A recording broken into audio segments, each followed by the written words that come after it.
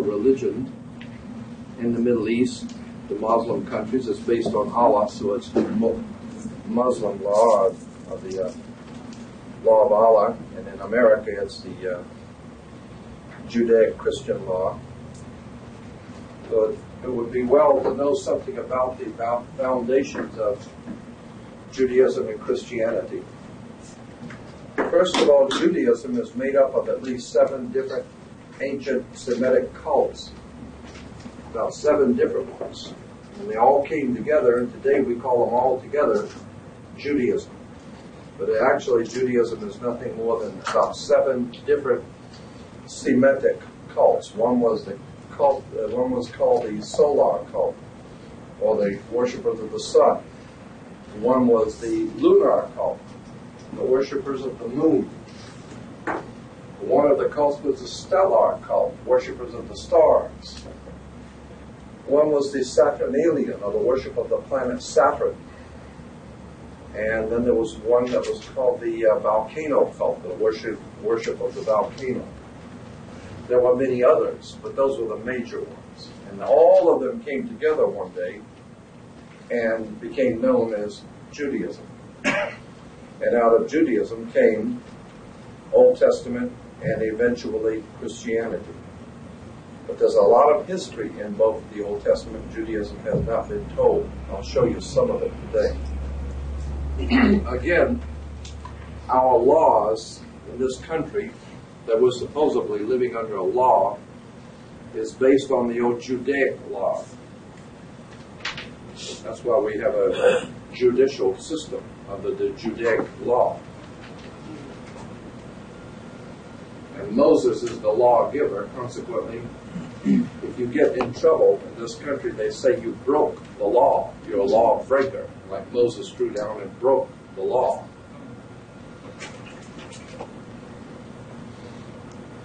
We're told that Moses took the Israelites out in the morning to pick manna from heaven, the manna from heaven. The word manna simply means in Hebrew, what is it? Because they didn't know what it was. All they know, they were told, go out and pick it. They eat it. It's interesting you say that, if I can make this point. The mascot for the Olympics, their name is what is it? Right. That's the mascot's name for the Olympics. Is what is it? What is it? That's him. That's it. All right, go ahead.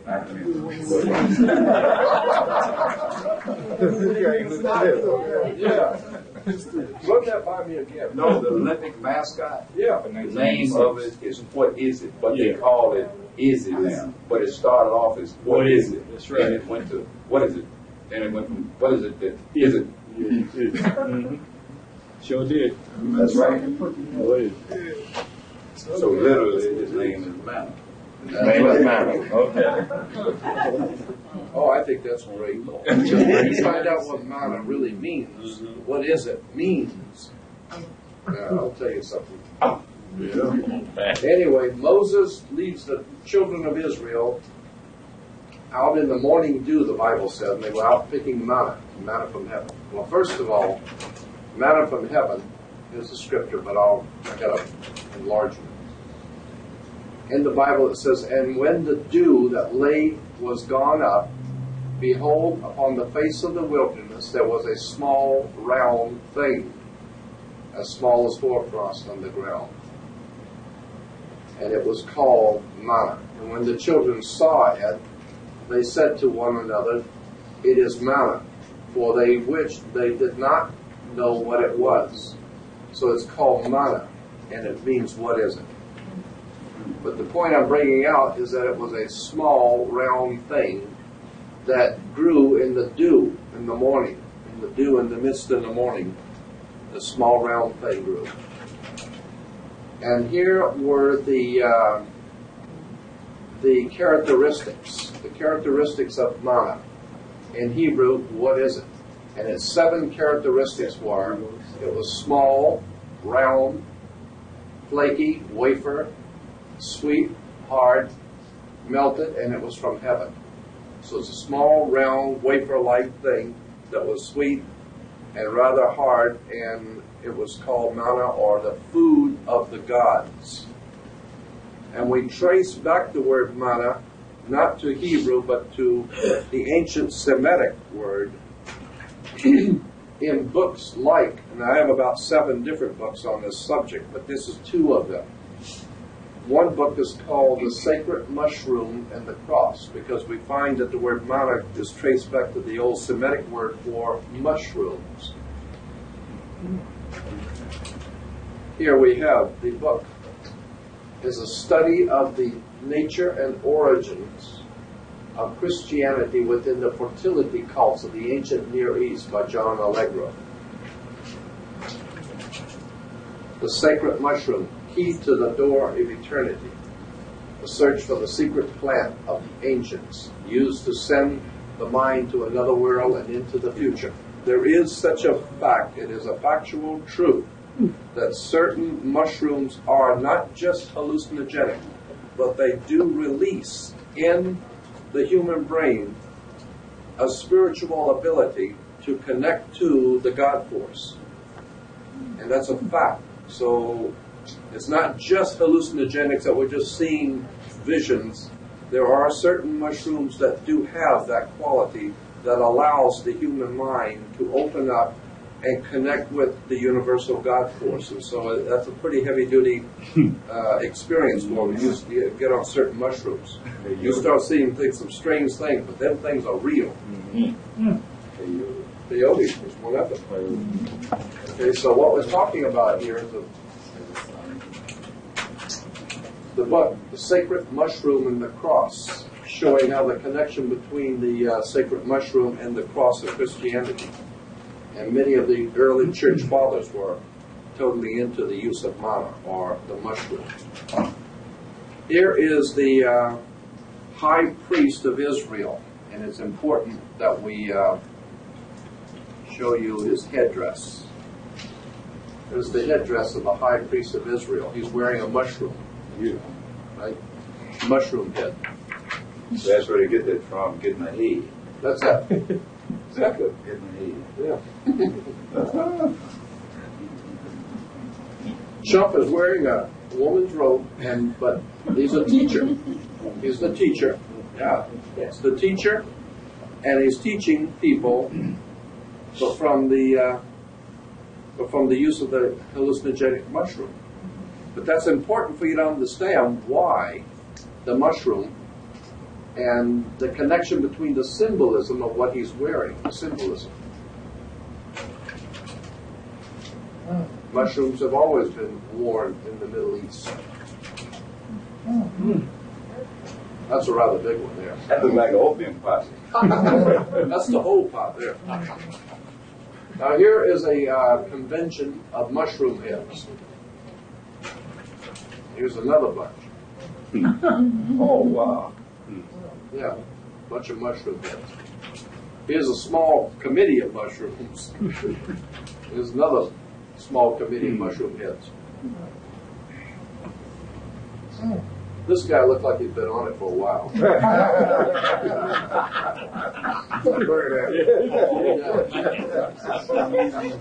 He is totally quiet and in another world. But he's holy. The only thing holy about him is his underwear. There they are, mushroom heads. And almost all the mushrooms always had the female vagina, the female opening, because the oval of the female, because drugs were always connected with sex. Here's another one. Here's one of the wise men. Is that a mushroom on his head or what? Like a pump. Mushroom on his face. Mushroom.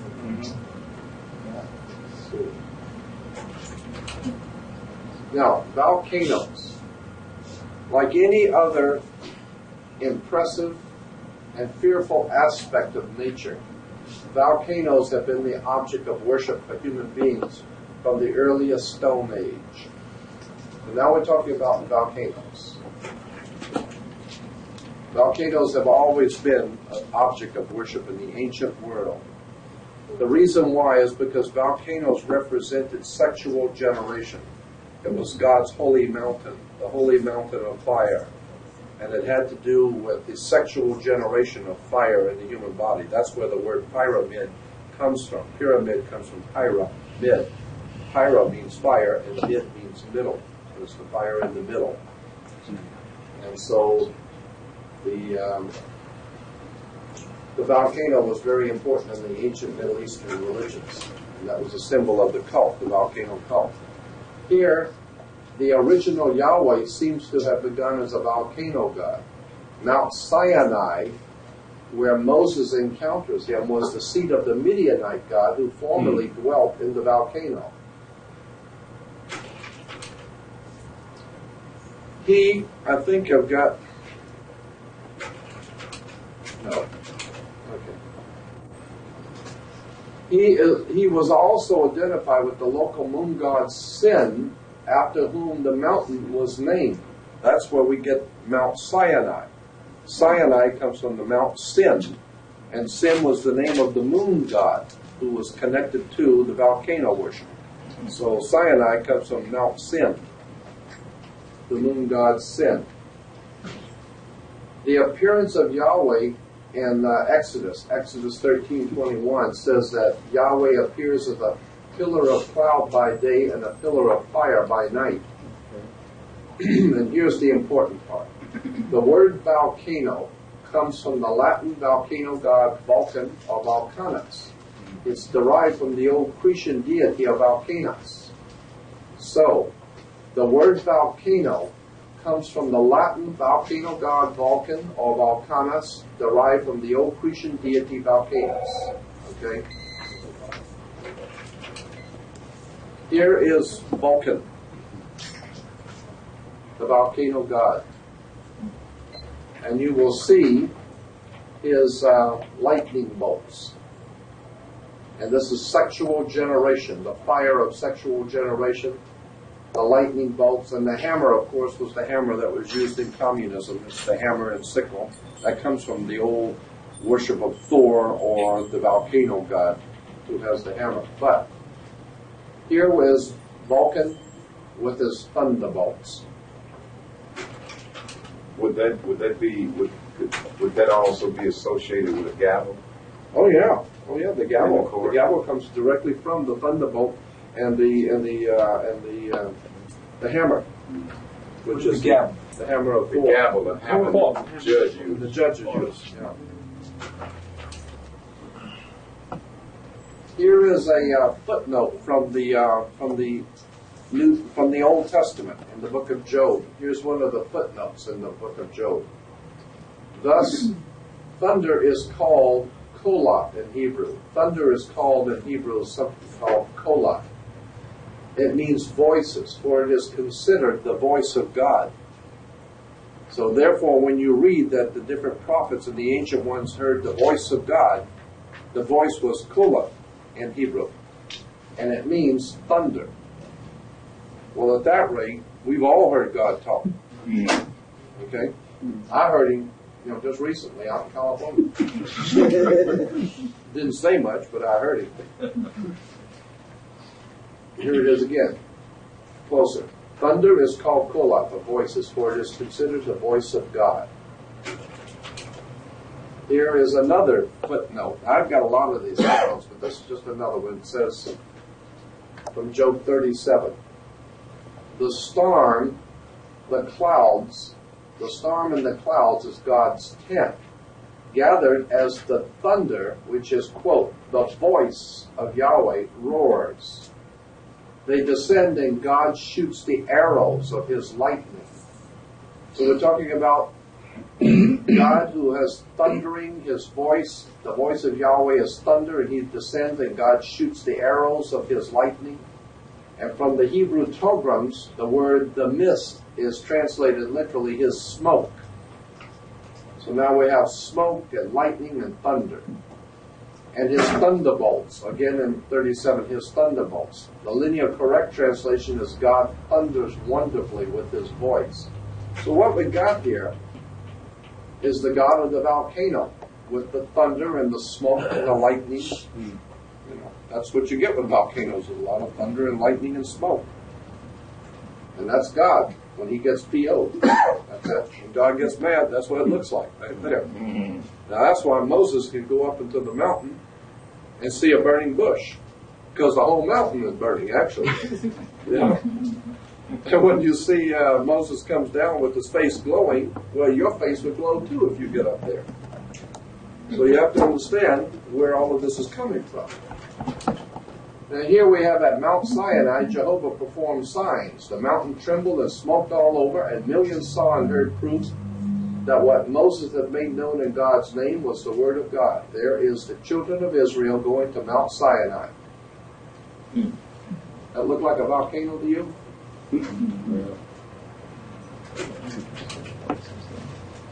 Here, Jehovah led the sons of Israel to a mountain named Sinai in the desert. And there he gave them his law. Now we're talking about the law again. We're all under the law. What law? Well, the Mosaic law, God's law. Okay? Well, what does that look like to you? Does that look like a volcano to you? Now, this is all from Hebrew and Christian publications. I got a whole stack of them, but I've just given you a few, just to show you a few. I look like a volcano. Here is from the Hebrew Jewish Encyclopedia, the Encyclopedia Judaica.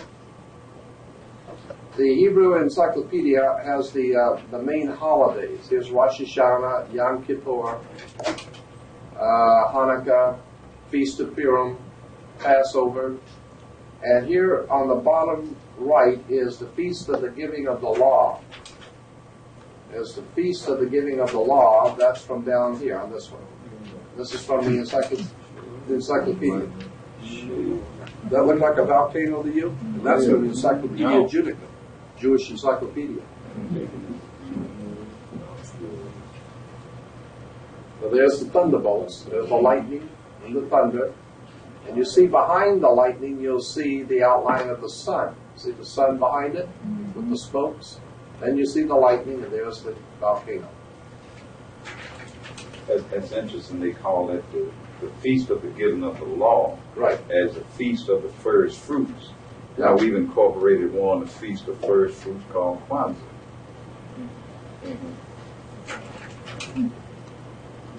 Here's another one on Mount Sinai. There's Mount Sinai. Does that look like a volcano to you with the thunderbolts? And here's Moses throwing down the law and God's 10 Commandments. And what's that look like behind you? Does that look like a volcano to you? It's the sun coming up behind it.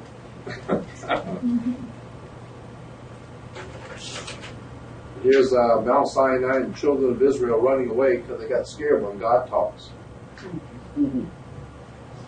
What we're talking about is the volcano God. And here's Moses. He didn't not only went up to Mount Sinai, he jumped in the volcano. No wonder they couldn't find him. Yeah. And his face was glowing. Right. Hell yeah, you go up and jump in the volcano so your face don't glow. Second degree burn. Well, everything on you is going to burn. Glow. Okay. Now, remembering, of course, that the volcano god was Vulcan or Vulcanus, okay? Here's part 2. Now, here is the benediction symbol. This is the symbol in the Catholic Church when the Pope blesses you. The blessing is like this. The blessing of you with the cross, the sign of the cross. And the reason why Catholics make the sign of the cross on their chest is because Pharaoh made the sign of the cross. And when he was buried, was buried with the sign of the cross on his chest. So therefore they make the sign of the cross on their chest. But here is the benediction symbol, which is a symbol in Hebrew in the Jewish religion to bless you. If the Catholic Church anoints you and bless you this way. But here's the way the Hebrew or the rabbis will bless you. If you're a Jew, the rabbis bless you with this symbol from God. Okay. Here it is again. Now, just hold on. We're going to get to it in just a minute. Don't run ahead of me. Don't run ahead of me. Dumb as I am, I ain't that stupid. So So I'm just making the point here that this is a benediction symbol in Hebrew. And here we have the Pentateuch scroll crown. Pentateuch scroll crown with the hands raised in the priestly blessing. There it is again, the priestly blessing. Okay. Now here in Los Angeles at the synagogue, you will see the mushroom head, and he looks like he's really been on it. Yeah, he's been on it pretty heavy here. Mushroom head, and he's blessing you with Pentateuch blessing. Here is another one. Indeed, the Lord is high, yet he looks upon the lowly. Of course, the Lord is high. You know, the mushroom. The mushrooms all day, even the Lord's going to get high. Yeah. Lord is high. Is that why they call them high priests? High.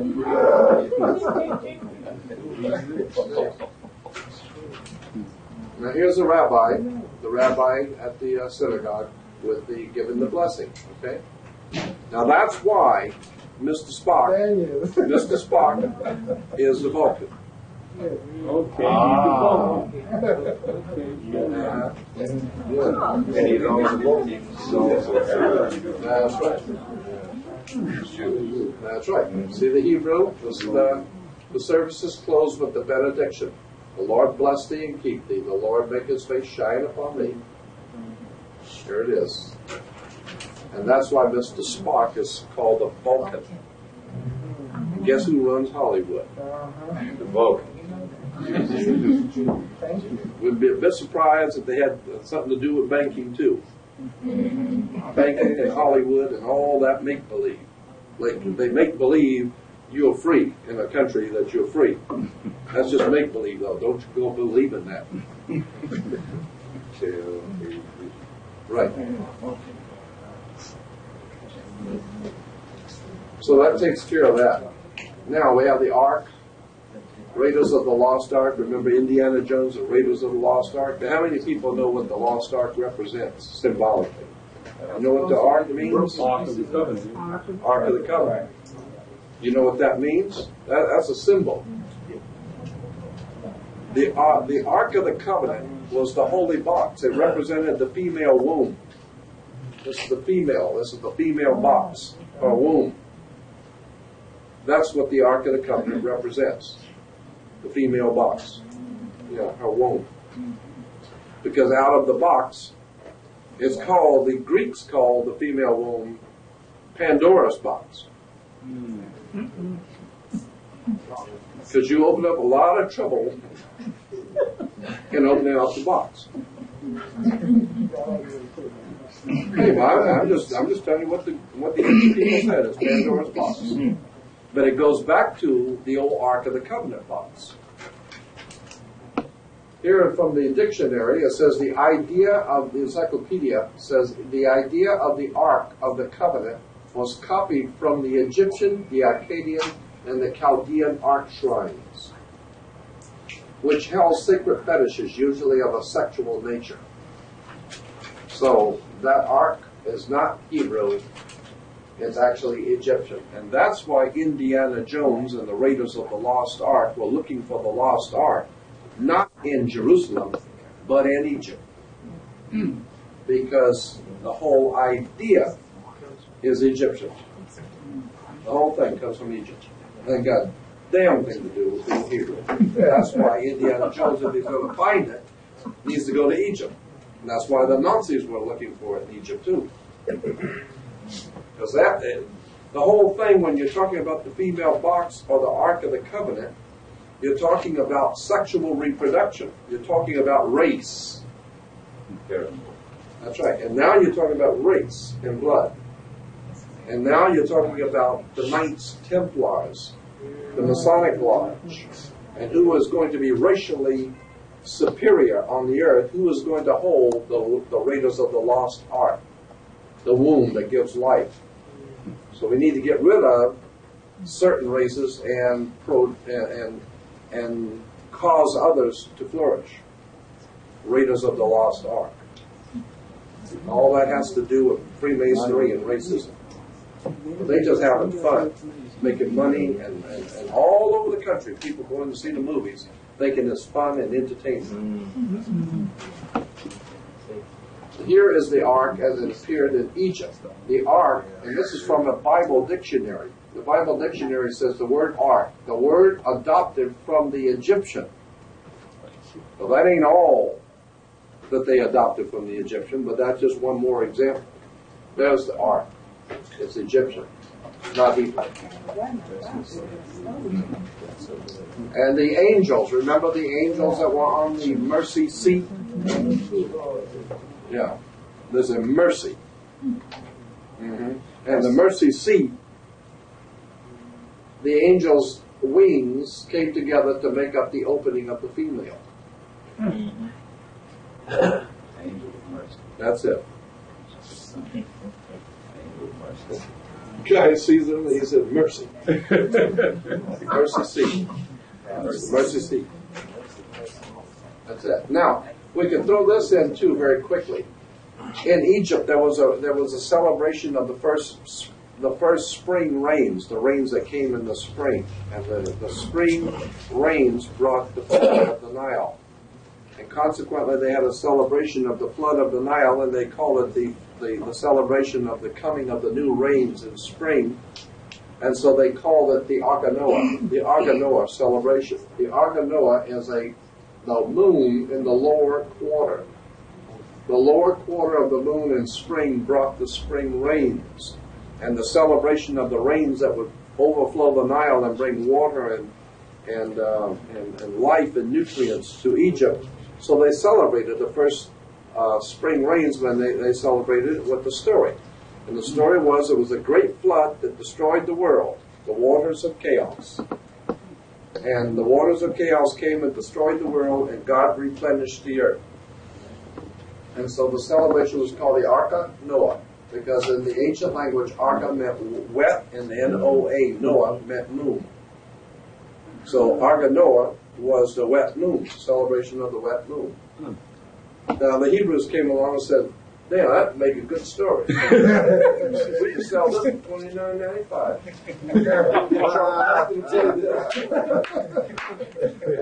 Yeah, we can Charles Heston play this. And if we sell that, we'll call it the Ark of Noah. And we'll have tours all over the world looking for the Ark of Noah. And one saying found. Yeah, I was there when they said it. Oh, you were? Oh, yeah. About the piece of the wood, the one that he cooked on the stove at home? I was there. I was there. I was in the production at the time, in the studio, when they came up with that one. And I said, "You actually find the Ark of Noah?" The guy said, "Man," he said, "we're playing to an American audience. We'll buy anything. They'll buy anything. Big Top Pee Wee, Hulkamania, and Budweiser beer. So tell them what they want to hear. They want to hear we found the Ark of Noah." They buy anything in America. They love Big Top Pee Wee and cartoons and everything. We believe anything here. So there it is. There's the Ark of Noah, or the Ark of Noah. There it is again. You think it was Jason the Argonaut? Yeah, that's where it comes from. Jason the Argonaut. Ark of Noah. And here it is again. There's the Ark of Noah with the rainbow and the dove of peace on the great ocean. The Ark of Noah, or the Ark of Noah, the wet moon. Now we got something called the Yonai, coming from the old Hindu. And don't take a college graduate to figure out what that represents. It's called, in Sanskrit, delicately translated, the womb of the world. The womb of the world of the Yonai.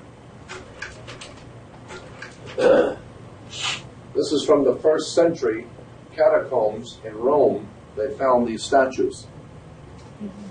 And this is from the 1st century Christianity in the catacombs of Rome. They found these kind of statues, which, that will give you an idea of what the Christianity was really into. It was sexual, reproduction, volcanoes, mushroom, and all the rest of it. And here is the concept, the idea, again, like I said, and you'll see more of them, of the wings of angels or the wings of birds being put together like the female opening, which is a symbolism. Now those look like storks. Yeah. Yeah, you do. Yeah. Bring the baby. That's it. Sure enough.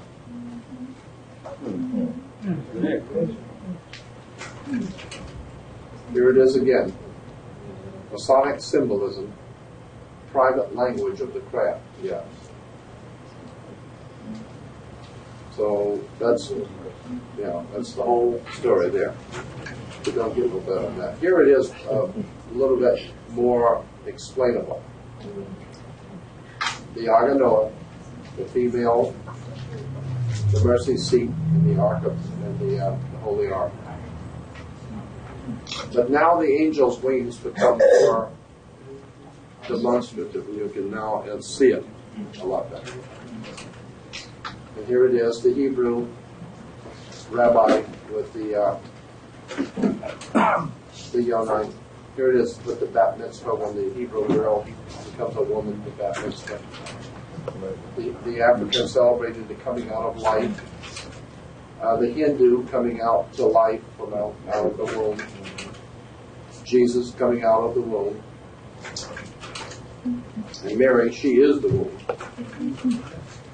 And here it is again, another one of the gods coming out. And as I said yesterday, in Washington, D.C., we have the Washington Monument. The Washington Monument is an Egyptian symbol. It comes from Egypt. It's the obelisk. The obelisk, or the Washington Monument, represents the male phalanx. It's the male. And it connects with the Oval Office in Washington, D.C. So that's why the president has an Oval Office. He's operating from inside the female.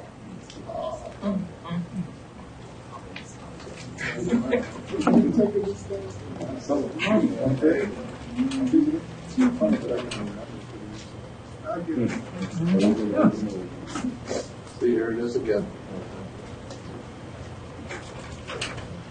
Now, many of the ancient gods and all the high priests, the ancient gods and all the high priests were called penis heads. As far as I'm concerned, yeah. As far as I'm concerned, they still are. They're all a bunch of penis heads. We got a couple around town here. And they're penis heads too.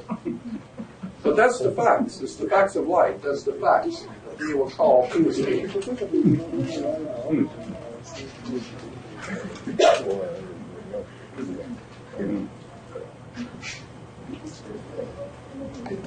The arrogant, pompous, arrogant, penis-head gods. Right?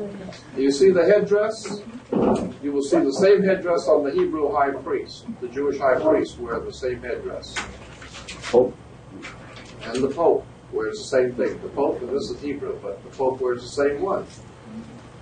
The headdress. Now we have something like the pillar. It's called pillar. That's used in our architecture today. Pillar. Okay. So pillars are still being used in Western architecture today. But pillars were phallic emblems of many of the gods and heroes. So when you see these pillars, they're phallic emblems of the male. So don't be proud if somebody says you're the pillar of the community. Well,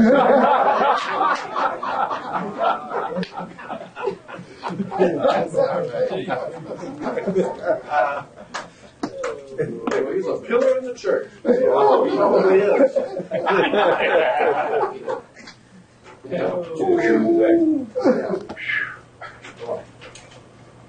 Now here we have the obelisk again.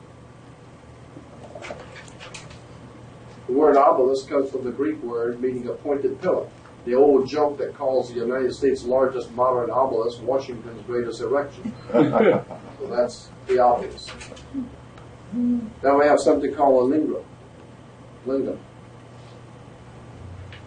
The phallus, this you can read, this we'll read later, but the phallus of the lingam was usually painted red and anointed with holy oil, to which the Greeks gave the name of chrysa.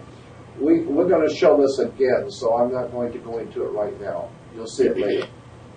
But it says, of course, oil was necessary for the insertion of the stone phalanx into the virgin. Later, the oil itself became a symbol. Kings' heads were anointed with oil, being likened to the head of the god Venus. Okay. Good. Now, yeah. So when you use the term Christ, you hear the word Jesus Christ, and Christ comes from the Greek word Christo. And Christo means oil. So what you're saying, and that's why Crisco oil. Because Crisco is Christo. Means oil, period. The anointed one. The anointed one. So when you say Jesus Christ, you're talking about Jesus, the anointed one, or Jesus, anointed one with oil. And it was the insertion of the male into the female with the lubricant of oil. So that's what it is. So when you hear Jesus Christ, don't think it sounds too important or impressive or holy, because there ain't nothing holy about it. Now, in the ancient world, there were almost always two twin phallic pillars at the temple gates, of the temple openings of the great temples in the ancient world. They almost always had two phallic pillars. I think that's probably symbolism of they're getting you coming and going. So you got two of them there, right? When you go to church, you go to the temple. But the point is that there was always two phallic pillars, and that's why churches today, when you drive by most churches, you'll see the pointed arch of a door and the long pointed arch glass windows. The pointed arch is the female womb. It's the female opening, the pointed arch. Same way in Islamic or Muslim architecture, Oh, yeah. all the doorways is always arched like that. Right. After that female goddess that became a male alat. Exactly. That's exactly where it comes from. Precisely where it comes from. And the twin phallic pillars were always found in the beginning of front. Well, here it is. It says that in the encyclopedia. The Egyptian idea, or the Egyptian convention of twin phallic pillars at the temple gate were copied by the temple at Jerusalem, where the right pillar was named Jachin, which means God makes him firm. Right. And the left pillar was named Boaz, meaning eagerness and strength. Yeah. That's in the dictionary. Hell, I don't like this stuff. It's in the encyclopedia.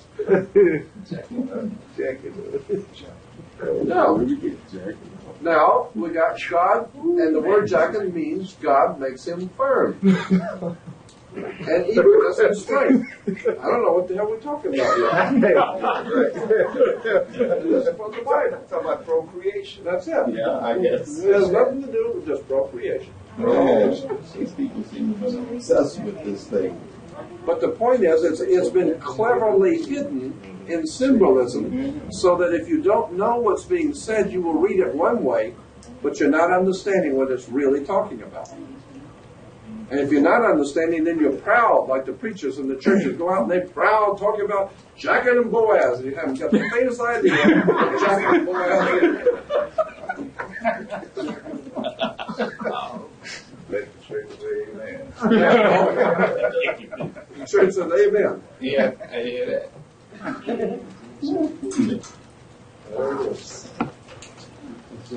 There it is, temple built by Solomon. What do you see? There it is, Jacob and Boaz. And the temple built by Solomon. And there it is. Solomon's temple. That's the lotus at the top. That's right, the lotus at the top. Exactly. Yeah. Oh, yeah. What, are we recording this too?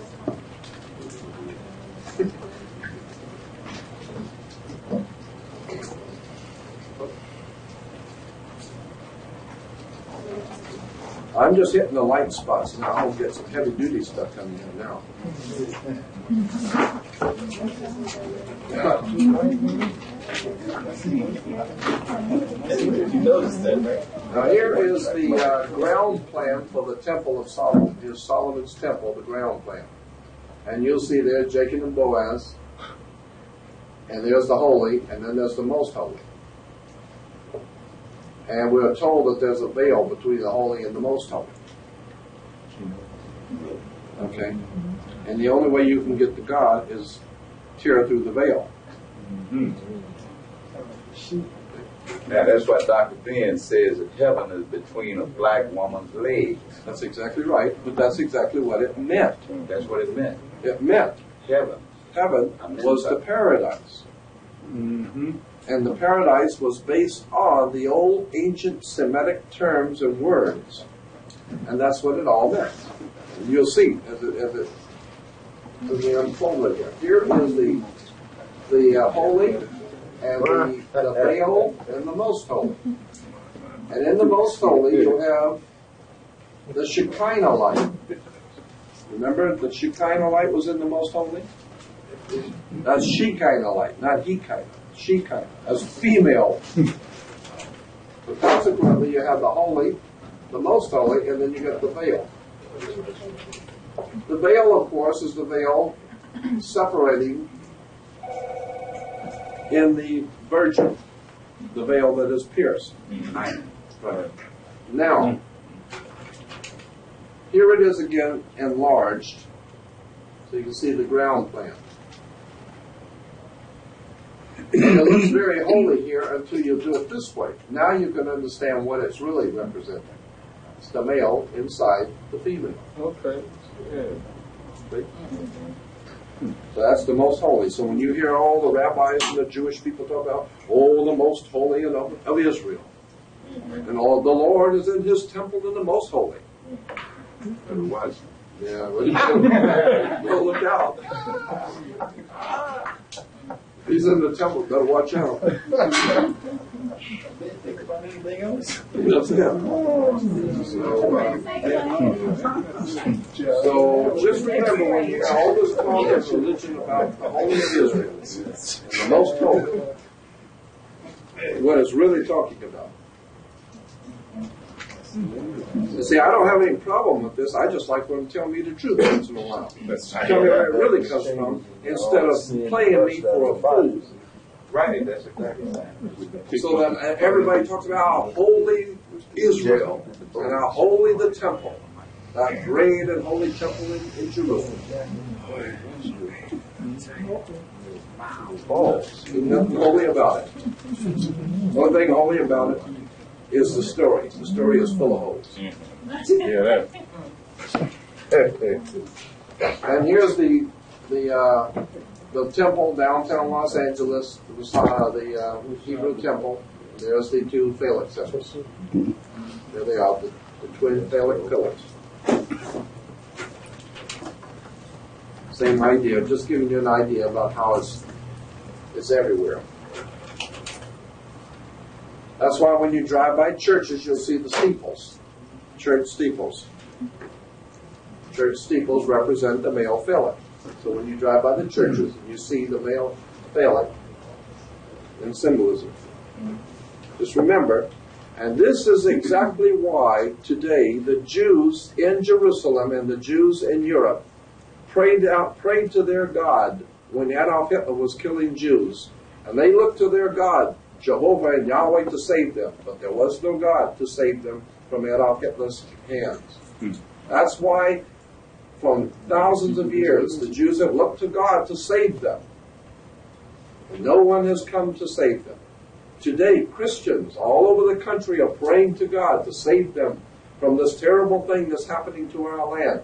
And there ain't no God saving them. And they're losing their homes, they're losing their children, they're losing their families to drugs, their wives, families are breaking up, and the more they pray, and the more the catastrophes come, and there's no God coming to save them. Why? Because they're worshiping the wrong God. There ain't no God coming to save you. You just keep on worshiping the big phallic symbols and the female openings and the mushrooms and all that stuff. And when what you dread comes, like the scripture says, when what you dread comes, don't come running to me. You love it. You crawl all around in it, and you just love worshiping at the church and worshiping and doing all that silly stuff you call yourself doing. And when the trouble comes, don't go looking to God. Because the only thing there is to do with God is that great spiritual force between you and that divine creator, and it ain't got nothing to do with any of this. This is religion. So if you want to depend on the God of religion, don't look for him to come helping you, because they ain't coming back. There ain't no Messiah coming back. The only Messiah you got is in you, with that divine force in the universe that makes you who you are. When you give that up and give it to somebody else, you don't have nothing. All you got is this. Yeah. So you might as well go and expect it, because you're going to get it, right? That's right. And here we have the Ambassador College in Pasadena. Worldwide Church of God. You heard of Herbert W. Armstrong? I read both his books. Yeah. I signed them about a few $100. Well, here's the Ambassador College in Pasadena. Okay. See, this is just here's this picture up here enlarged. What's that look like to you?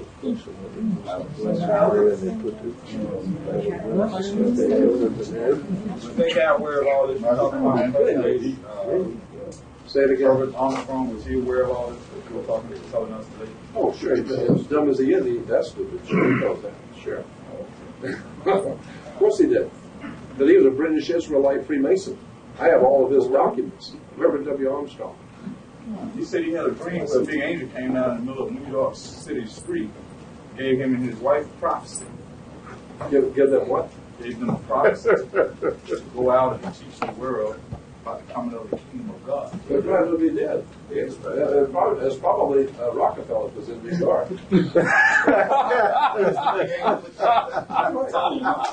And he said, "Show me what your ass out there."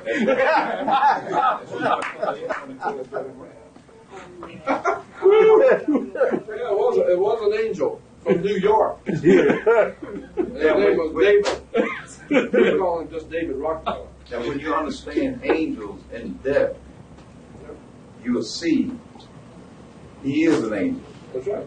Angels, according to Frederick I, who wrote in the book, what's the name of it? It's a Pope's Bear All Unzipped. Angels were what the Pope called young male homosexuals from Northern Germany. Yeah. We like it. German. Makes sense to me. When you understand all of this and what it's based on. Well,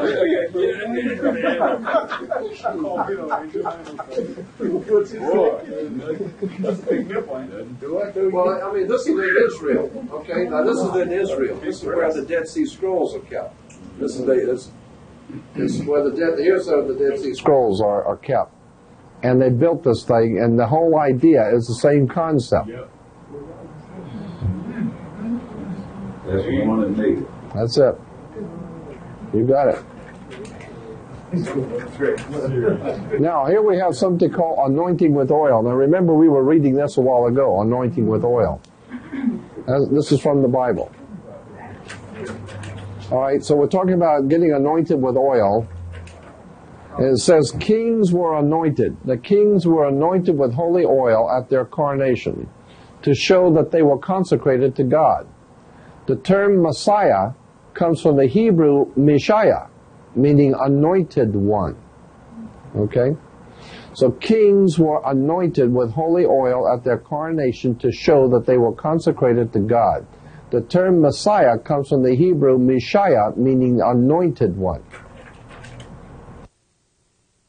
One of the kings or high priests being anointed with holy oil. Here is another prophet of God being anointed in the head with holy oil. Here is Saul being anointed in the head with holy oil. This actually goes back to the Egyptian anointing with holy oil. The phallus, and here's the one we were reading before. I got a better blow up of this one. The phallus or the lingam was usually painted red, anointed with holy oil, to which the Greeks gave the name of chrism. Thus, the divinely begotten one was given the name of Christos, meaning anointed. Jesus the Christos, or Jesus the anointed. Of course, oil was necessary to the insertion of the stone phallus into the virgin. Later, the oil itself became a symbol. Kings' heads were anointed with oil, being like at the head of the god penis. So when you hear all these wonderful kings of Israel were anointed in their head, that's because the people looked on them as big penises. Yeah. Now, when you look at that, I can't help but draw the association in words. When you look at that, it's called, in Greek, called chrism. Mm-hmm. All right? Yeah. Now, when you get down into street terminology here, Yeah. it's called jism. Yeah.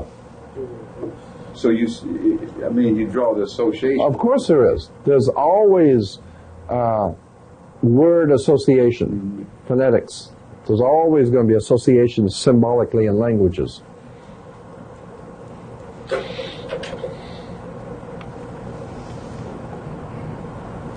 This is one of the ancient gods being anointed with holy oil, anointing the phallic with holy oil. And that comes from the first century, one of the first century statues in Rome. Yeah. So the next time you hear someone talk about Jesus Christ, just remember Christ means chrism, which is the oil of anointing. And that's what it all means. So don't expect Jesus Christ to come back and save you. Right. Huh? A lot of people, like you myself, pray to Jesus Christ.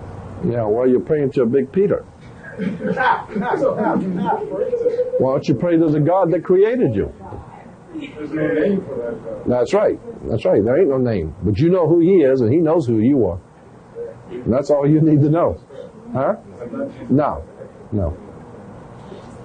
No, that divine creator knows who you are. That's why the Bible clearly says if you're going to serve God, you serve Him in spirit and truth. Period. That's all you need to do to serve God, is serve Him in spirit and truth. So it didn't say church and spirit and truth. It just said spirit and truth. Period. Now, circumcision, we're told in the Bible, is a very holy thing. Circumcision. You have to be circumcised. And the Lord God had Israel all circumcise their males, because that was a very holy thing. The fact of the matter is, after you get past all that silly stuff, the fact of the matter is, circumcision was around in the ancient Egyptians before Hebrews ever existed. And the ancient peoples all circumcised their males. And it wasn't because God was so holy. They circumcised their young males because the whole of worship was the worship of sex. And consequently, the male phallic would get an erection quicker without the foreskin than it would with the foreskin. And since consequently we're promoting sex worship, we cut the male's foreskin. So he will get an erection quicker. So when you read in the Bible about how Jehovah, the Yahweh, instructed the children of Israel to be circumcised, and that was very holy, think about it. What is holy about messing with another guy's penis? I mean, think about it. What is holy about cutting the foreskin off of another guy's penis? First of all, if God created man and he was perfect, then what are you doing corrective surgery on his penis for?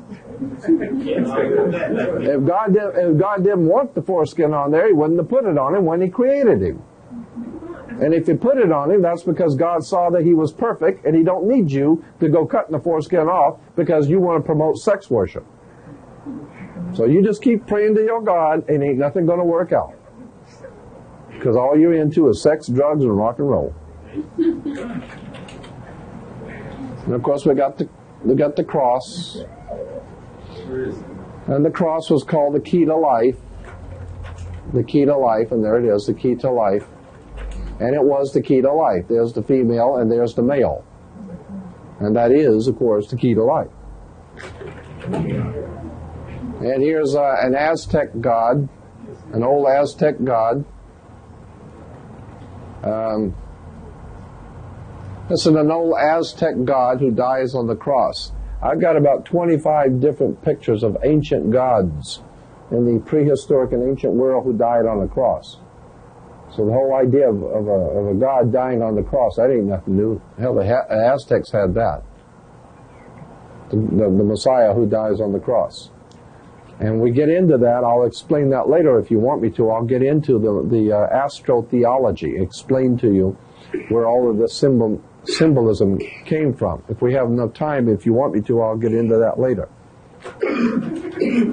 Here we have the old Babylonian Sumerian symbol of the sun with two wings, the winged sun. Remember how the Bible says, Jesus said, I'd like to gather you under my wing, because the sun, God's sun, the light of the world. The sun always had wings. And that's why in America, Freemasonry in America is referred to as the Sun Order. Freemasonry is referred to as a Sun Order. And that's why in America we only have left-wing and right-wing politics. The two wings of the great Sun Order. Which came from France. Yeah. French Grand Orient Temple Masonry. That's why our colors are red, white, and blue from France. And of course France got the red, white, and blue from Solomon's Temple. Red, white, and blue covered in black. Here it is again, God's sun with the wings. Here is the worship of Osiris with the Ka symbol on the Ka, or the raised hands, the Ka symbol, which symbolized the worship of Osiris or the worship of the sun. Raised hands. Here's Horus, of course. Horus.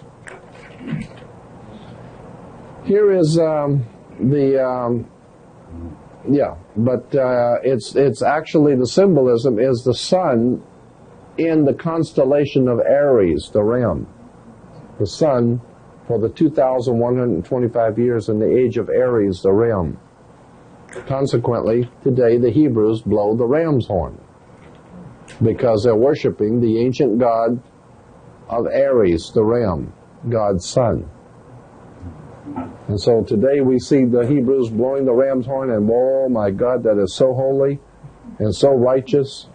And they got the big Peter heads blowing the horns, and it looks so holy and righteous until you figure out what all this is. That's the same old worship of the ram god of Egypt. And the idea is that the Messiah was being celebrated. The Messiah is the Son, God's Son. S-U-N, not S-O-N. God's Son, the light of the world. Of course the Son's the light of the world. Well, He is risen. That's what the sun does. Every morning it rises. Yeah. Well, yeah. And the ancient Egyptians said as long as the sun rises every morning, there will always be life on the earth. As long as the sun comes up on the earth, there will always be life. So consequently, the sun became synonymous with everlasting life, because the Son, God's Son, will guarantee you everlasting life on the earth. Not for you, because you're going to die, but on the earth, there will always be everlasting life. But not for you. So in other words, as an individual, you're going to die, but the earth will always have everlasting life as long as God's Son, because that's His gift to the world. And consequently, they realized that all life on the earth comes from the sun. And the sun was giving energy. It gives out its energy so that the plants and you consume the energy and you stay alive. So therefore, God's Son is giving His life energy. He's giving His life so that you may live. Well, and I say, bring me some stuff like that. Well, you better go back and read this stuff right, because there ain't no Savior coming to save you. He's already here. I'm talking to it. You look in the mirror, and that's it. That's as far as it goes. And if you don't stand up for yourself and act like you were created by God and start acting like a creature of God and serving God in spirit and truth, then that God you don't expect him to come help you. But you will notice something. If you do start facing up to facts and do start turning inward, inside of yourself, and start trying to get spiritually straight with that universal God force, watch what begins to happen in your life. All kinds of strange things begin to happen. Doors open up, knowledge begins to open up to you, things begin to, it's almost as if you're being protected, and God is coming to help you, and you're opening your mind up, and things are starting to happen around you, and you don't know why it's happening. That's because your family got it straight. Yes. So should we continue reading the King James Version?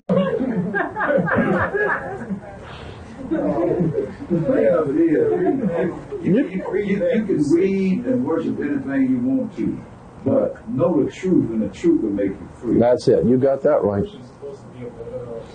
According to who? That's why the King James is called the authorized version, because it was authorized by the king. Now, anybody who knows anything about King James knows he was a homosexual murderer that raped boys and then killed them after he raped them, and then would go out hunting and kill large animals and cut them open and lay in the blood. So he obviously had some problems. And he's the one that authorized the Bible, the King James Bible. So that's why it's called the authorized version. He didn't give you the real one. This is the authorized version. This is what you're supposed to read as far as the king's concerned. Most of the people talk about the authorized version, they state that that he has nothing to do with it, but the scholars that he is. Oh, of course. Of course. Oh, yeah, absolutely. But you guys know as well as I do that if the King of England hires you to do some translating, he's going to check it out before he puts his name on it. And if you put anything in there that he don't like, you got to know that he is the king and he can take it out. And then when you look and see, and you know the scholars that he chose to write, they were all Freemasons. Freemasons, absolutely. And there you have in the connection.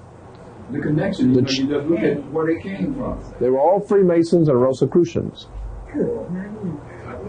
Yeah. So therefore, the king would say, "Here's the deal. You translate it. And if you put something in there I don't like, you can bet I'm going to take it out." That should be documented. Oh yeah, absolutely. We know how much was taken out by King James. We know exactly what was taken out. There are books written about all the things. Here are the things that King James took out of the Bible. Now here's what was in it originally, and here's what he authorized. But see, he didn't authorize this, so he took it out. Do you have access to the book Demonology? His original one? Yeah. I have a photocopy of it. It's a very difficult book to find. Is there any way I can get that? Probably so. If I could run you off a copy. It's a thick one though. What's the name of it? Demonology by King James. King James wrote a book called Demonology. Well, why not? Why not King James? He knew all about it. And he was asking for some authentication. Yeah. One is a secret way that the scholars, the head man signed it when it was completed. Yeah. In 46 songs. 46 words from the front and 46 words from the back will give you Shakespeare. Yeah, good. But it wasn't Shakespeare, you see. Yeah, Shakespeare was probably a code name. It is a code name for a society, for writings, a literary society. There's a whole thing on that up here in Manly P. Hall's book on Shakespeare. Manly P. Hall's book on Shakespeare. Secret teachings. Yeah. Where Shakespeare was not an actual man, it was the signature of a society, a secret society. And if you spell out their agenda, it spells out Shakespeare. So it was like a writing society that was promoting an idea, and they made it look like it was one man's writing. What idea? The idea I will get into later, but it has to do with the preeminence of the British over the rest of the world. The British and the English. British comes from the Hebrew word berith. Berith means a contract or a covenant, and ish means man or men. Therefore, British is berith-ish, which means the men of the covenant, or the men of the new covenant. And the men of the new covenant are going to be, and the new covenant, of course, is the New Testament, which is the promise for a kingdom that will unite the world, God's kingdom. And it will unite the world. That's why England is called the United Kingdom. And when the King of England is crowned, listen to what the Archbishop of Canterbury, when he reads to the new king his oath of office, it says that something to the effect that you are taking this position of King of England for Jesus Christ. And until such time as Jesus Christ comes back, you, the King of England, are King of Kings and Lord of Lords. And see, if Jesus don't come back, then you're God. You're as close to God as anybody's going to get. Yeah. But that's interesting when you see that the King of England is the vicar of Christ, and then the Pope says, wait a minute, what just went on here? You say you were the vicar of Christ? And the king said, yeah, that's me. I'm standing in for Jesus. And the Pope said, what you think I'm doing here? Yeah, you got a problem here. And so they broke apart. I sincere with the Pope last week on abortion. This article on here, I don't think it was very humane. There's a great danger going to happen if they keep up this abortion. Well, of course there's a great danger. You're going to be killing Catholics. Hell, he needs Catholics. That's it. And the more Catholics that die, and the more Protestants that are born, that's the whole idea behind the abortion thing. The Catholics don't, the Pope does not want abortions because he don't want people killing Catholics. He wants Catholics to have 6,500 babies. Because every time you have a baby as a Catholic, that's one more vote for the Catholic.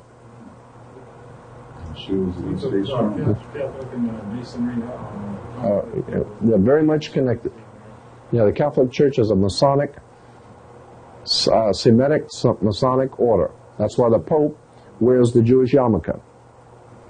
They still don't have any conflict with them. Yeah, that's right. I'll get into that later, showing you how both of them know that there's no conflict at all. It's ordo ab chaos, order out of the chaos. Here is another classic example. This is the ancient Incas. And they're up on the altar. There's the altar. And they're worshiping God's Son on the altar. So when you go to church and you see the priest up on the altar, he's worshiping God's Son. Just remember, hell, the Incas were doing that 1,000 years before Christianity. Incas, Mayas, Aztecs, the Toltecs of Mexico, the Egyptians, everybody else, they all worship God's Son. The light of the world. Well, of course the Son's the light of the world. But just as you have seen him go away on a cloud, he will come back and return on a cloud. That's right. Go out here in the ocean at night and watch and see if the sun don't leave the world on a cloud. And check it out tomorrow morning when it comes up in the morning and see if it don't come up on a cloud. So just as you see him leaving on a cloud, that's the way you're going to see him coming back, is on a cloud. Well, yeah, but that's just the sun. Well, that's all we're talking about, Jack, is just the sun. From S-O-N to S-O-N. That's right. That's right. That's where the confusion comes in. It was originally S-O-N to S-U-N. S-U-N is S-O-N. Sun, sun. Yes. You transpose the word. And one is real and one's a symbol. And Jesus is the symbol of the Son, God's Son. That's why he has 12 helpers. The 12 apostles are the 12 tribes of Israel. And the 12 brothers of Joseph. And the 12 great prophets of Israel. Everything's 12. The 12 brothers of Joseph. The 12 tribes of Israel. The 12 apostles. What do you think the 12 is? It's the 12 months of the year. The 12 constellations. The 12 signs of the zodiac. The Great Seal, of course. It's the 12 signs of the zodiac, and they hang out with God's Son. Well, of course they hang out with God's Son. As a matter of fact, that's all the Son does is hang out with them chosen 12.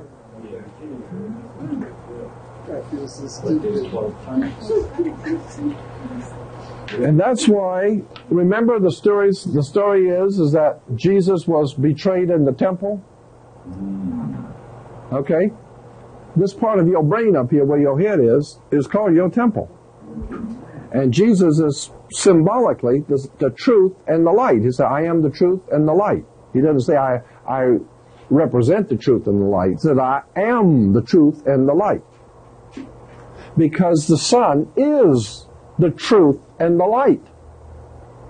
Because at nighttime you can't tell what's going on. But when the sun comes up, that is the truth. You will see it right here. You're in the light.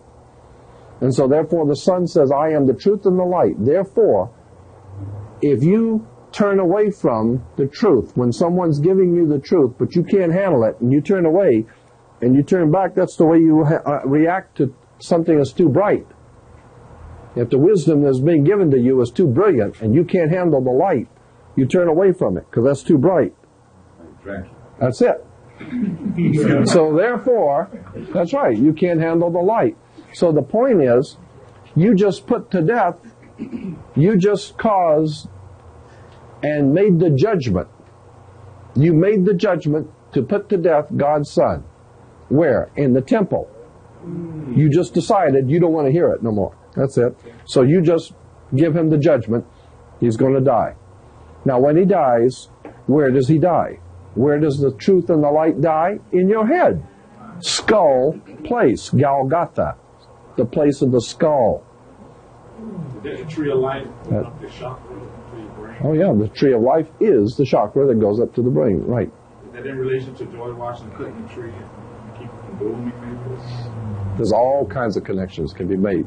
But I'm just saying that that's where we put to death God's Son, is in Golgotha, or place of the skull. In other words, in your head. That's where you put the light and the truth. In your head. That's why I say my people are destroyed for the lack of knowledge. So the original version of the Bible, what's happening? Where is it? I don't know what's happened to that. Number one, what is the original version? Yeah, that's the big question. Then what happened to it? Okay, you said that there were parts that were left out. Yeah. And okay, and you said you have access to those parts. Yeah.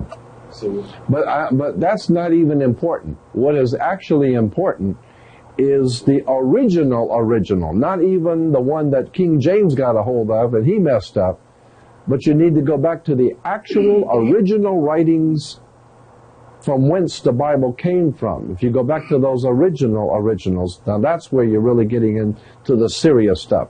And that's the Naj Hammadi manuscripts of Egypt. That's the Dead Sea Scrolls of the Qumran community. Right. And then once you've gone through the Naj Hammadi manuscripts, the Naj Hammadi library in Egypt, and the Dead Sea Scrolls, and find out what's really in the Dead Sea Scrolls, then you're ready for Gerald Massey and Albert Churchward and Godfrey Higgins, and the whole story begins to open up big time. Right here. I can give you the books right over here. Gerald Massey. That's it. Once you've got that, yeah, then you wake up and find out that there's a whole world of knowledge that you haven't been told. And they figure that I've had priests and ministers tell me that kind of information right here is on a need-to-know basis. And poor folks don't need to know. They all know it. They went to seminary, they know this. Why do you think they call it a seminary? Cemetery. Seminary. Seminal fluid. That's it.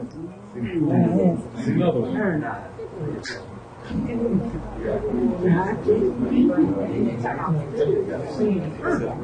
They go to seminary to learn how to give it to you. That's it. It's incredible. Yeah.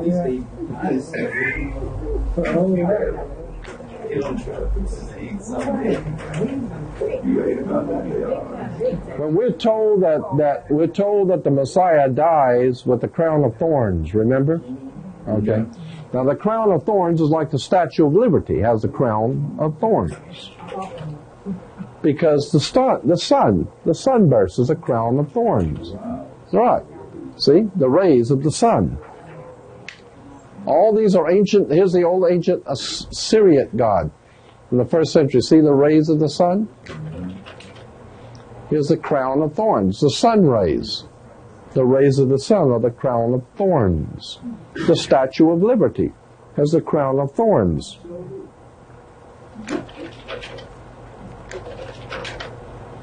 Now here, this chump has God's Son in his heart. That's it. So therefore, when you hear Christians say, I've just got the Lord in my heart. You say, shoot, man, lots of people got that. But the Son in your heart. Now here is an Aztec priest. Now you know, people, you've heard Christians say, you've heard church people say that they have given their heart to the Lord. Right? Yeah. Okay, I'll show you where that comes from. Here's where that comes from. The Aztec priest offers up the heart of a sacrificial victim to the sun god. There's God's Son. See? There's God's Son. See the fire? And there's the sun. And here's the priest, and he's offering up some chump's heart. See? So he's offering up a heart to God. Now, of course, he's not offering up, incidentally, he's not offering up his heart. He's offering up somebody else's heart. Yeah. Yeah. Now, here he is. See the Aztec human sacrifice. He's offering up his heart, somebody else's heart, to God's Son. So whenever you hear somebody say, yeah, I gave my heart to the Lord, well, that chump did too. But he didn't give it willingly, but he gave it to God's Son. So that's why it don't impress me to hear somebody say, well, I gave my heart to the Lord. Oh, are you kidding? Only for a few moments, though. Not for long. That's what the Aztecs used to do. They cut open the chest and pull out the heart and offer it up to God. They give God's Son their heart. You remember that temple of Doom? Yeah. Mm-hmm. Now here is the fish god Dagon from the old ancient Hindu. Dagon. Or Dagon. Dagon. Yeah. What's the big muscle guy? Arnold Schwarzenegger. Yeah. Oh, yeah. When he gonna raise Dagon with the horn in the head. Yeah, right. Well, there it is. And that's where we get the story of Jonah and the whale. Goes back to the ancient Hindu.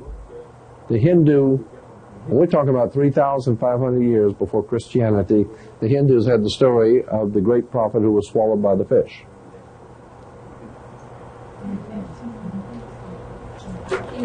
Now, Mr. George, Maxwell, you missed one of the slides. Maybe it's about the fifth one now. I was trying to interrupt. You didn't comment on that one. Which one was that? It looked like it had a sun and a face coming out, but you skipped that one. Oh, no, that was just showing you that priest of worshiping the sun. Just one more priest worshiping the sun. Because all priests. Well, you didn't have on the mushroom head. I didn't know. Yeah, well, no, not all of them. Just the Hebrews had on the mushroom head. But all priests in the world worship the sun. All of them. Everybody dresses different. It looks different and says different things in different languages, but that's all the same thing. They're still worshiping sex, drugs, and the sun. That's it. So that's the bottom line. Yeah, and that's it.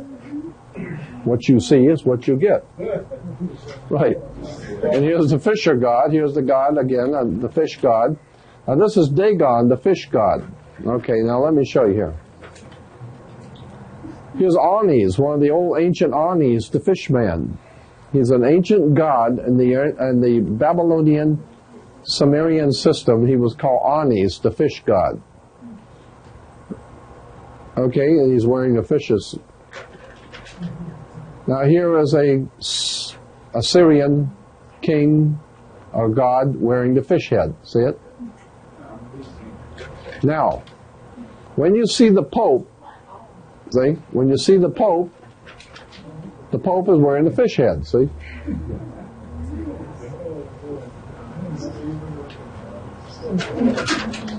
So here's the chump wearing the fish head. And there it is. You should have known there's something fishy about this thing to start with. Should have smelled something wrong to start with.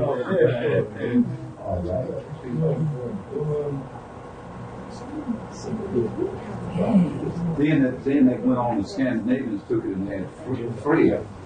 Precisely, and that's why they eat fish on Friday. Freya's Day, or Friday. Friday comes from Freya. Freya. And Freya is the fish god. Therefore, the Roman Catholics eat fish on Friday to honor the fish god. I think all the fish markets know about that. That's right, of course. So all the trucks come in on Thursday. That's right. And that's why all the fish markets are not going to care that I'm out here blowing the whistle on them. It's incredible. Okay, now that's part one. How do they know how to make the symbols and not? The last slide, if you had not shown that, I would not have known, and maybe some other people. So how do they know to make it where it will not appear to be what it is? Well, if you don't know what it is, it don't make no difference what they make. Right. If you don't know, you don't want you to know. If you don't know what the story is, they can make it anyway. Now, I have a lot more. How you doing? I have a lot more. You were saying about these fish heads. What were they? Yeah, I want to tell the audience something. I got a lot more yet, so if you're interested, I got a lot more we're going to do. Now, what was your question? You saying about the fish that are trying to write it down. What are those people celebrating again? Fish heads. I mean, what was their background again? You mean the fish head? Oh, it's Dagon. D-A-G-O-N. Dagon. Dagon, the fish god. And that's why Jesus is called the great fisherman. And that's why Christians are called fish. Because you catch fish. They clutch you. Fisher of men. You got caught. And that's why they say you got caught by pulling the wool off. A lamb. The lamb pulled the wool over your eyes. So the lamb don't really have no real significance other than that. Well, the lamb has a significance, yeah, it does. It goes back to the old Sumerian worship of the sun as the lamb. That was the sun, when it dies in the winter, was like a sacrifice, and consequently they sacrificed the lamb in relation to the sun. But I'll get into that further too. Incidentally, if you understand that the 12 apostles represented, okay, is that restaurant next door open? Yes. Yeah. Could somebody get a couple of those drinks that we had here before? The ginseng. Yeah, the ginseng. Somebody could go over and get a couple of the ginseng drinks. And then I'm going to get on with this.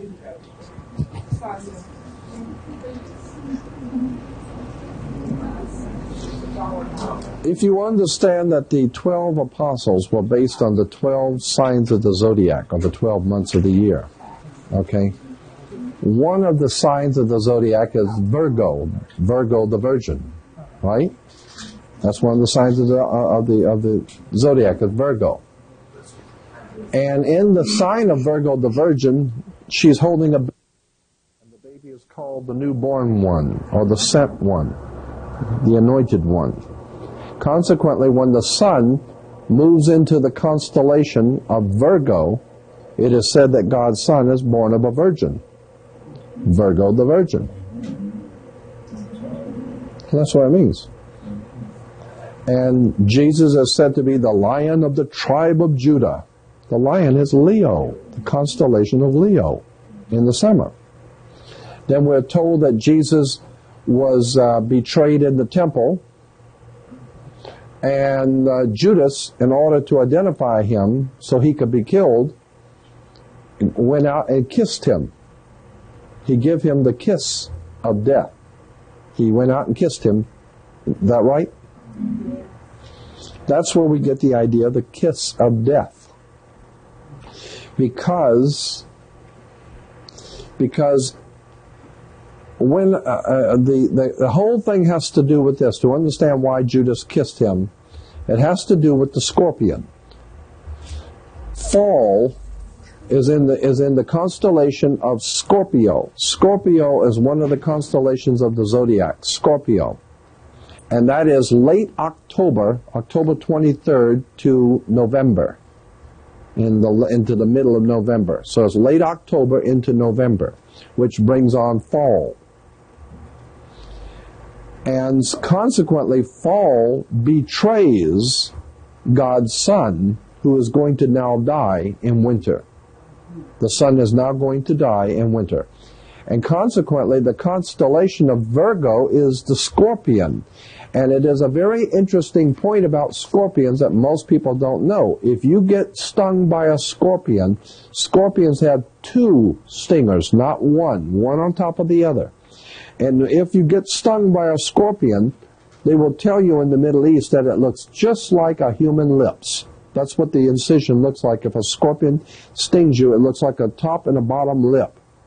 And so therefore, the ancient people called the scorpion's bite the kiss of death. That's why the mafia on Malta has many scorpions. So that was, the mafia said that when they get ready to kill you, it's like the kiss of death. They give you the kiss. That's not because they love you. That means you're dead. Go lay down somewhere because you're dead. So they give you the kiss of death. Consequently, Scorpio, or the scorpion, which is a symbol of fall, Scorpio, late October, early November, gives the kiss of death to God's Son, because in December is winter and he's going to die.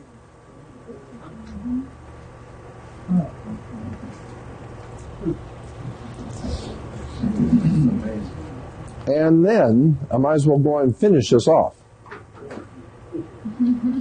I'll finish this off. Something happens in December that's very interesting that most people don't know. The ancient people knew it because they saw it. We don't know it. The calendar, the round sun calendar, like the Aztecs, the Mayas, and the Incas, and all the Egyptians, everybody had the round sun calendars. The calendar had 360 degrees or notches in it, 360 of them. It was called a 360-degree circle.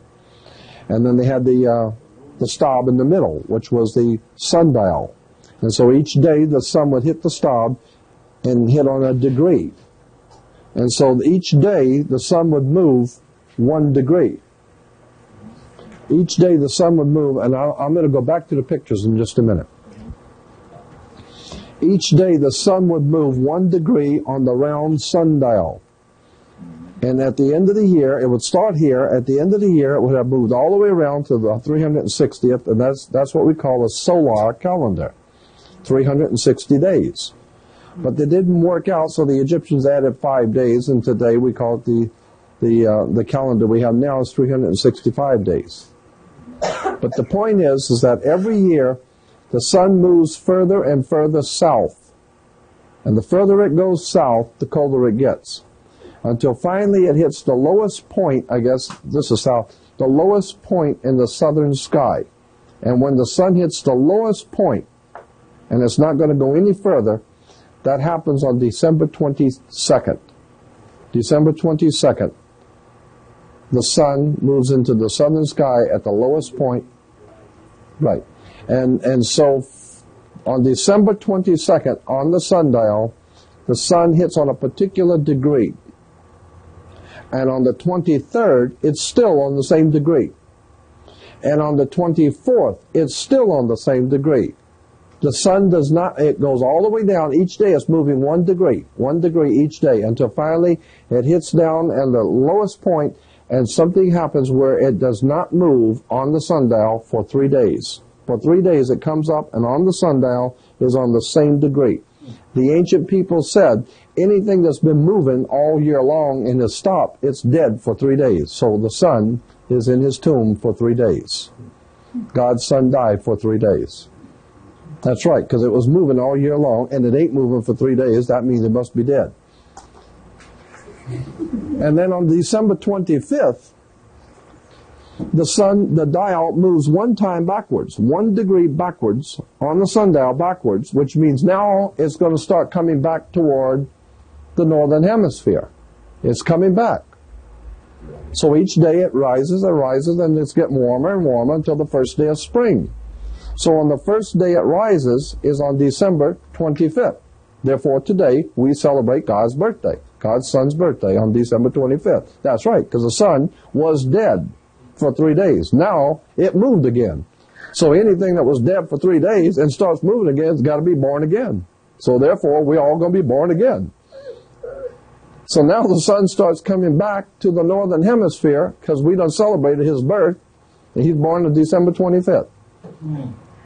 Now as the sun's coming back and it gets up here to the first week of spring, all of a sudden life comes back to the earth. Boys chasing the girls, women chasing the guys, everybody's drinking, and life has come back to the world. All the plants are growing, and everybody comes back to life. All the animals come out from hibernating, and it's good times again. Consequently, right. So consequently, the sun had died in winter and was dead for 3 days. Therefore, we are celebrating, and even today we say, when someone dies, we say, grandmother passed last night, or they passed on, or they passed away. But the word pass is always in it. They passed last night, right? But the ancient people said that when you died, you passed over. Because see, you were here, but you died, now you're over there, wherever there is. Well, that's where you are now, because you passed over. From the east bank to the west bank. That's originally from the east to the west bank, right. But the point was that you had passed over to another life. Therefore, the sun was dead in winter. It's come back in the spring. So the ancient people, 2,000 years before Hebrews ever existed, they celebrated the first week of spring, and they called it the Passover. So today, we celebrate the Passover, a very holy occasion. No, it's the first week of spring. Damn. Ain't nothing holy about that. First week of spring. And then the Christians celebrate the resurrection. Of course the sun's resurrected. It was dead in the winter and it come back in the spring. Now it's resurrected. And therefore, you got to have, now you understand where the Passover comes from. The Passover is nothing but the sun that passed over from the death of winter to the new life of spring. It passed over. I don't know what's so special about that. It happens every year. From the low to above the celestial equator. Right. I love it. Now, if you understand that, for the first time you will understand why God is referred to as He. Why God is He. We refer to God as Him and He. Why couldn't God be a she? I mean, after all, a woman's the one that gives birth to the babies, and the woman's creating life, and if only God can create life, well, that's what the woman does. Well, the ancient people said the woman represented God, not man. Man represented a lot of things, but God ain't one of them. Right. So if there's anything godly or nurturing or holy or righteous, it's the woman, not the man. And consequently, the ancient peoples understood that. And they had goddesses. And the very earth was your mother. Mother Earth, Mother Nature. The earth was your mother. And therefore in the spring, when the rains came, that's the sacred fluid impregnating Mother Earth. Now if Mother Earth is being impregnated by that sacred fluid, it must be from the Father who is in heaven. And that's where we get the idea of God the Father. There ain't no God the Father. It's just rain coming in to impregnate Mother Earth. The original God in the Hindu religion, one of the absolute oldest gods in the Hindu religion, his name was Rain, R-A-I-N. That's why today we call the sacred fluid that falls from heaven rain. But that's where it comes from, the god Rain, who was the great male who impregnated Mother Earth. And consequently, you can't have that kind of activity, the father impregnating the mother, unless you have a wedding first. You don't want to be doing that kind of stuff until after the wedding, right? So consequently, in the ancient world, of Phoenicia, Canaanites, the Phoenician, Canaanites, Sumerians, and all that area around Babylon, they celebrated the first rain as being the first conception from the male into the female. So they celebrated that first spring rain, and they called it the marriage feast of Cana, where Mother Earth asked God's Son to draw water so he can make grapes grow into wine. So therefore he transposes water into wine. Of course he's transposed.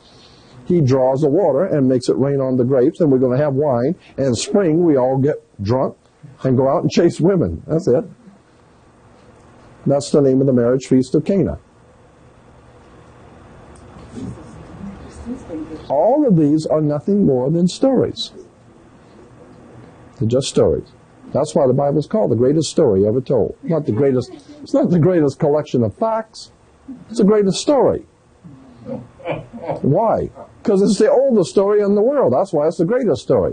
As a matter of fact, it's the only story in the world. Hell, this one goes all the way back to day one. And every culture has told it different. Every culture has their own story. The Egyptians had their story, and their city where they worship God's sun was called On. The Greeks call it Heliopolis, but it was actually called On. That's why when you walk in a room, you flip a light on, because it was the city of the sun, light. And consequently, every culture has always told the same story, but the problem is the story originated in Africa. It originated in Africa, on the Nile. It was picked up eventually, and there were even cultures before that, but they were not as prominent, and they had not codified this belief system. The Babylonians and the Sumerians, they had the same ideas, same stuff.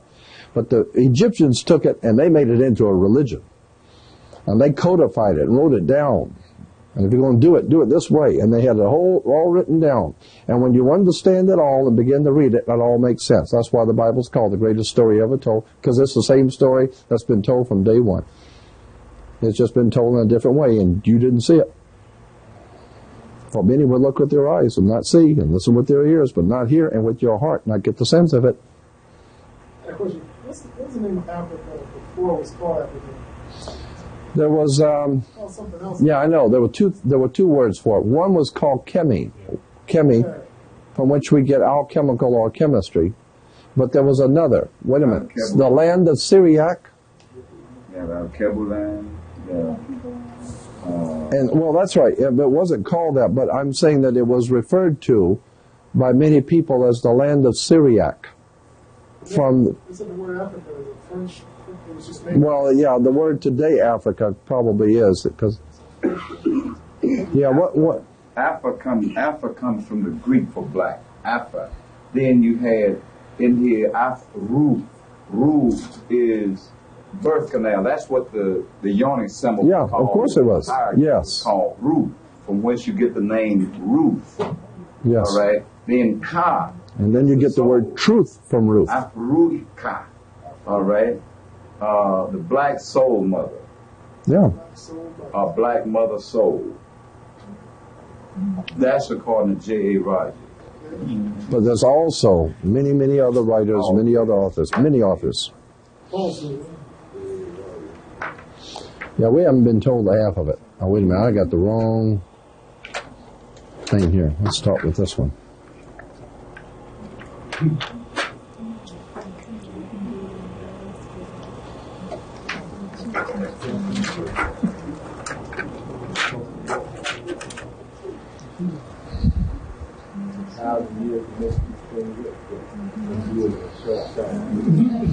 You realize how many people have went to church and bringing money and giving money to the ministers and paying for all the church and paying for this and paying for that for the church, and come to find out, and all the time the ministers know this. They just ain't telling you. But hell, it beats working, don't it? Well, can't knock that. Don't knock it. Nothing wrong with that.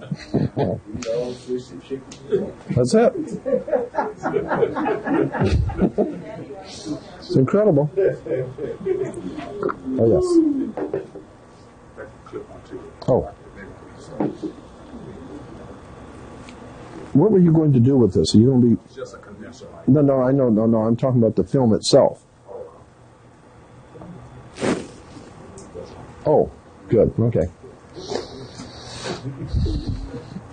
I had so many people coming in on a lot of things I do. People come in and take them and end up, they're being sold in France somewhere or something.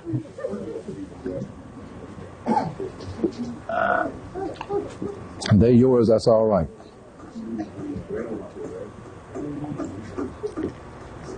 Anyway, let's get back to it.